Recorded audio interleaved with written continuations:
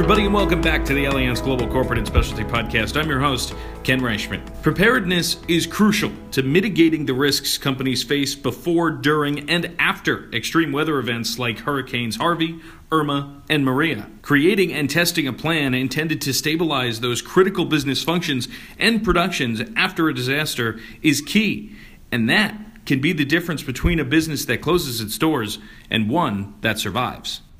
Elizabeth Ippolito is a senior account engineer with Allianz Risk Consulting. And Liz, in light of the recent above-average natural catastrophe season, can you explain why it's important for companies to undergo business continuity planning exercises? Well, the business continuity plan is only as good as the organization's ability to implement their planned response. Testing is basically the only way that the business continuity plan can be validated without an actual disaster occurring. The test trains the business recovery team on team interaction. It reveals interdependencies between functional areas and basically educates the team on the workings of the plan. It's also a discovery process. During the exercise, team members become aware of potential obstacles to the recovery effort. I mean, literally light bulbs go off. And, during time that they're working together, they develop workarounds, and they realize that they can't do it by themselves. Each member of the team is crucial to the recovery going smoothly. And so the exercise is highly interactive, and the learning experience stays with the participant. Now, the Disaster Recovery Preparedness Council estimates that almost 3/4 of all companies around the globe are failing in terms of disaster readiness. Do you agree with this stat? And if so, why is this the case? I do agree. Although there is evidence that the trend is changing, especially in the world of finance, IT, healthcare, manufacturing, and the public sector. Although awareness and implementation of business continuity plan, crisis management plans, ITDR plans is growing, this is a fairly recent development. I say only over the past 10 years has the need for business continuity plans become more evident to businesses. Studies show that the frequency and severity of natural disaster events are increasing, so that disaster readiness is really a fairly recent reality that companies are having to deal with. Some companies may be failing in their preparedness for some other reasons. For example, you really need top management buy-in into the process. Some companies talk a good game, but if there's no evidence of top management support for the business continuity plan, well, good luck with that at the plant level. There's also costs associated with readiness. Money, time, and resource commitments at all levels of the organization is needed. And not all companies are able or willing to do that. And oftentimes companies will develop a quote-unquote business continuity plan on the fly in order to meet like an ISO requirement or to respond to a client requesting to see their BCPs. So they'll download a template from the internet and fill in the blanks. So that's really not going to work, is it? That's preparing to fail.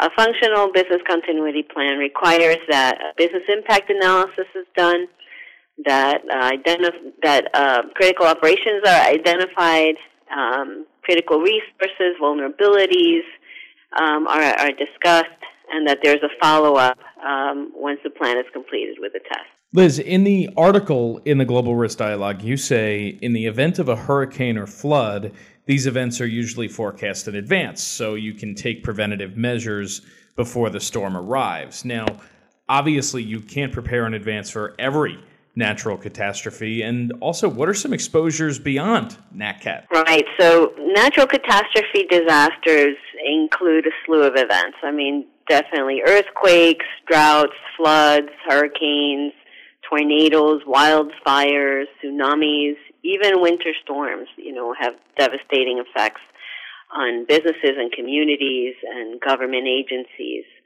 as well as, on local and large-scale economies. So business exposures can include a loss of a facility and production capacity, loss of suppliers and vendors, loss of labor. Some special skilled people can be injured. Critical employees could suffer trauma or death. A company could even lose IT capabilities and access to critical data for operations. So supply chain disruption, the inability to receive raw materials or ship finished goods. It's a logistical nightmare to have to restructure your network after a disaster. But other exposures beyond natural disasters could include fires, whether accidental or intentional, process hazards such as chemicals, combustible dusts. There's explosions, water damage, power outages, and more recently, workplace violence is becoming more common, as are terrorist attacks. Can you take me through the key differences between disaster recovery and business continuity? Disaster recovery is the process of getting all important information technology operations up and running following a disruption to computers, server rooms, data centers. Today, nearly every functional area of business relies, at least in part, on the IT infrastructure, hardware and software, data storage, analysis, applications, communications, you name it. All are vital business processes, often cannot run without IT. Business continuity, on the other hand, is the process of getting the entire business back to full operation after a crisis and involves the critical functional areas of the company, such as site management involvement, human resources, engineering, facilities, production, finance, environmental health and safety, quality assurance, supply chain, sales and marketing, etc. And certainly it includes IT as well. So although typically the IT disaster recovery plan is a separate document specific to IT and focusing on IT equipment and infrastructure and software, it can be and is usually included under the umbrella of business continuity planning. Management will set the functional area recovery priorities for IT once they become operational.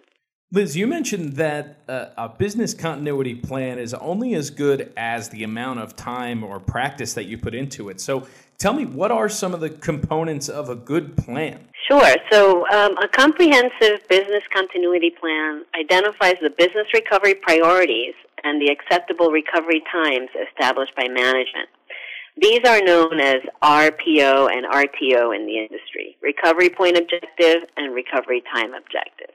And based on these priorities, a recovery plan for each functional area is developed. Functional areas typically include the facility itself, production needs, including equipment layout, specialized tooling, manufacturing bottlenecks. It includes supply chain, so the logistics, warehousing, inventory, vendor management.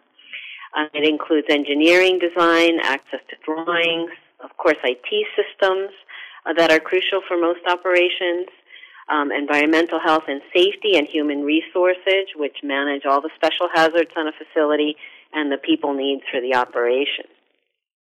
Other factors that may impact business recovery and should be addressed in the plan include like contractual obligations with clients and vendors, supplier shortages, and things of that nature. So the overall business continuity plan umbrella can include several programs, such as Emergency Action Plan, a Crisis Management and Communications Plan, Hazardous Materials Program, a Natural Catastrophe Response Plan, the Supply Chain Risk Management Plan, Compliance and Government Regulation Plan. Those are all part of the business continuity plan. And tell me, what is a tabletop exercise and how do businesses carry it out? So a tabletop exercise is when you put your plan to the test. And usually that includes a representative from top management at the facility. It includes every functional area being present and participating in the recovery effort. So a scenario is created that's realistic to the site. And usually there are rules for participation so that there are no disruptions during the test. And also the tabletop exercise is controlled and monitored by a leader of the tabletop exercise. So someone that is going to take care of addressing, all the functional area priorities, making sure that they're meeting the RPO and the RTO priorities established by management.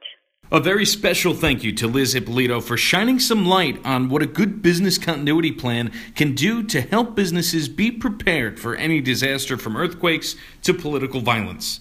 You can read the full article on business continuity management in the recently released Global Risk Dialogue, which is now available for download on our website, agcs.allianz.com.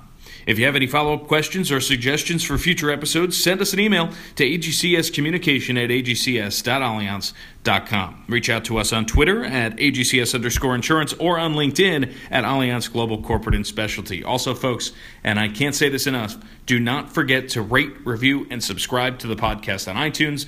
The more ratings and reviews we get, the easier it is for others to find the show. Again, a thank you to Liz Ippolito, and for all of us here at AGCS, I'm Ken Reichman, and we will see you next time.